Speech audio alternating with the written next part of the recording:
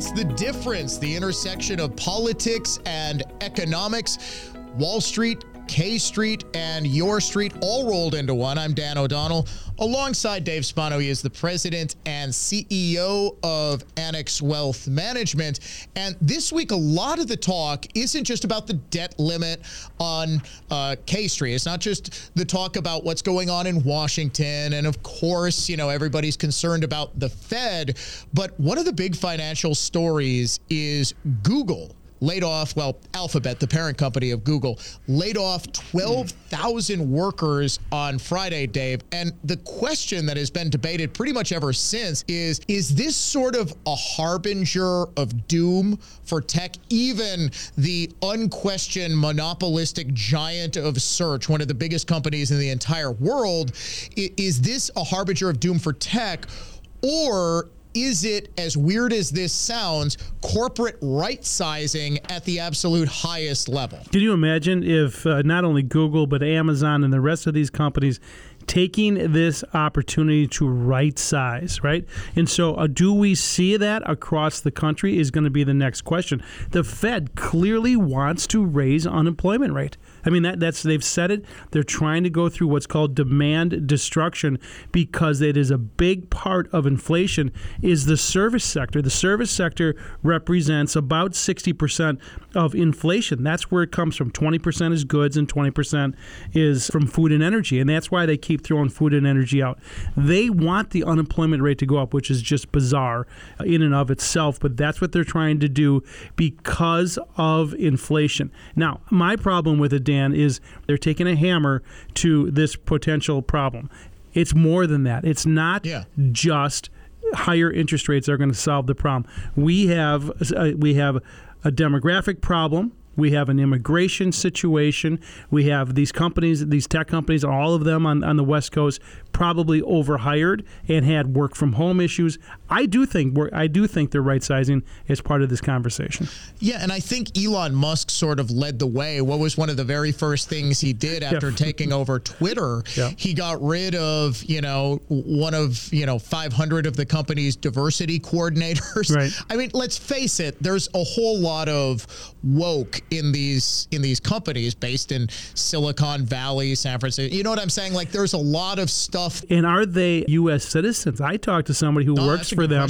That's a great question. Right. They said maybe some of these folks are imported, are contractors, are, for example, and they're letting them go who don't have work visas to stay here. So that might be part of the story that no one seems to be covering right now. That's actually a great point, and something admittedly I hadn't considered, that a lot of these work visas are expiring. Maybe they were sort of extended throughout the pandemic. Maybe they were, there's, emergency appeals that you can make. Hey, we really need to keep Google going. We need all of these engineers from, Sri Lanka or wherever. Exactly.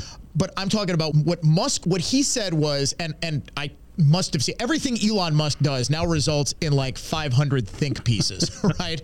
Like literally everything the man does. It's like you'll see it on Forbes in 5 different pieces. You talk about a company that might be able to right size. How many different liberal opinion writers do we need at Forbes.com? But I saw a whole bunch of articles right after Musk came out and said, look, we are stripping down our workforce to the bare essential functions. What is it that we do as a company?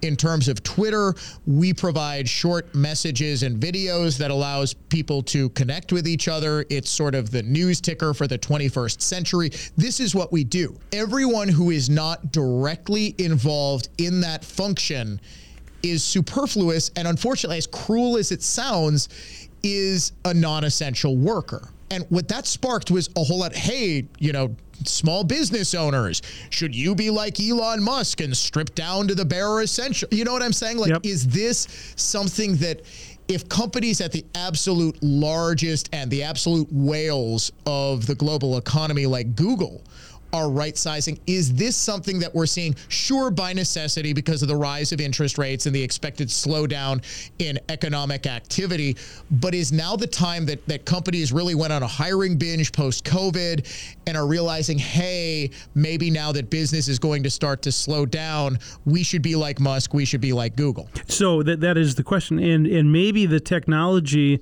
whole industry, which was frankly overvalued. It represented 27% of the market cap of S&P, and now there has to be a correction to that. But does that mean that a tool and die manufacturer in Wisconsin is going to do the same thing as a West Coast technology company? I don't know. I mean, if they still have their orders and they still have to fill their orders and they don't have the talent to do that, a quarter point higher interest rate, another quarter point is not going to change their mind. They have to fill their orders. And number two, they went through years where they couldn't find talent. And so they are true. And so there's a bunch of stuff going on. Let me ask you this. Are we still seeing the worst effects of what we kept hearing about really pre-pandemic, and then, March 2020 sort of changed everything, the skills gap, especially if you're listening to us in Wisconsin? We heard about this so often. Aging workforce, we're not producing enough STEM graduates, the changing nature of what jobs are in demand. Are we still seeing a big skills gap? No doubt about it. And that's the reason why I said it's not just this tool that the Fed has, this quarter point move or 50 point move, that does not change. Skills gap, immigration issue, demographic issue. In other words, the baby boomers said that's enough, I'm throwing in the towel, or the work from home. There are structural issues here. I don't care what side of the aisle you're on. We need an immigration reform policy. And does that mean we have to go to Eastern Europe to get workers? There's a lot that goes into this to try to fill this skills gap, and you're probably seeing it as we talked about with these tech companies on the West Coast. Where did they go to get their employees? That's another issue. Yeah, and it's a real big issue that I think we're just sort of starting to grasp. Now, in the immediate future, we're looking at the Fed's meeting, January 31st, February 1st. Right. What do you think's more likely, quarter or half basis point? Quarter point. And there's a lot that goes into that. Is they can now start to slow down. They had 7 rate hikes last year. They have 25 basis points baked in for sure on Feb 1. And then they don't meet again until March 23rd. But there's a number of data points that they're going to get to look at. And one of those is the employee cost index the day before, January 31st, that comes out. And what they're trying to do is make sure that companies aren't passing through the inflation through wages. So, for example, we have this wage price spiral going on. Yeah. And that's what happened in the 1970s, and it got out of control. So they don't want to repeat what happened in the 1970s. So they may hike and hold. But the whole idea of a pivot, like the Treasury market is suggesting later in the year, that's going to be a tough sell. They're going to have to hike and hold and make sure they stay at higher rates until we see this start to ring out. Because otherwise, employees are demanding raises. The companies are giving them, but then they're passing that on through a higher product cost. That's the wage price spiral. To what extent are we already in a wage price spiral, though? Yeah, they're arguing that we're not quite there yet, and but there's no question they're passing it through. I think that's more than obvious that it's being passed through. But you're starting to see a contraction. We already are in the PMI for manufacturers. That's already in contraction mode. Service industry already in contraction mode. So there is so many signs that are showing that we're going to have a major slowdown as we go into the rest of this year. The question is, can they pull a rabbit out of their hat and have a soft landing? It's a small percentage chance that they're going to do it, but that doesn't mean we can't be contrarians. Something I've wanted to ask you for a couple of weeks, Dave.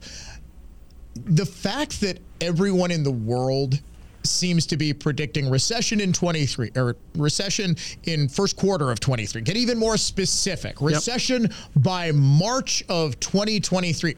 Okay, that's rather. I don't remember anybody predicting the Great Depression with this level of specificity. It seems like long, deep recessions really sneak up on us. Same thing with 2008, Lehman Brothers collapse and all the havoc that wreaked. Is the fact that we are better able to prepare for what we have been long expecting, does that soften the blow somewhat?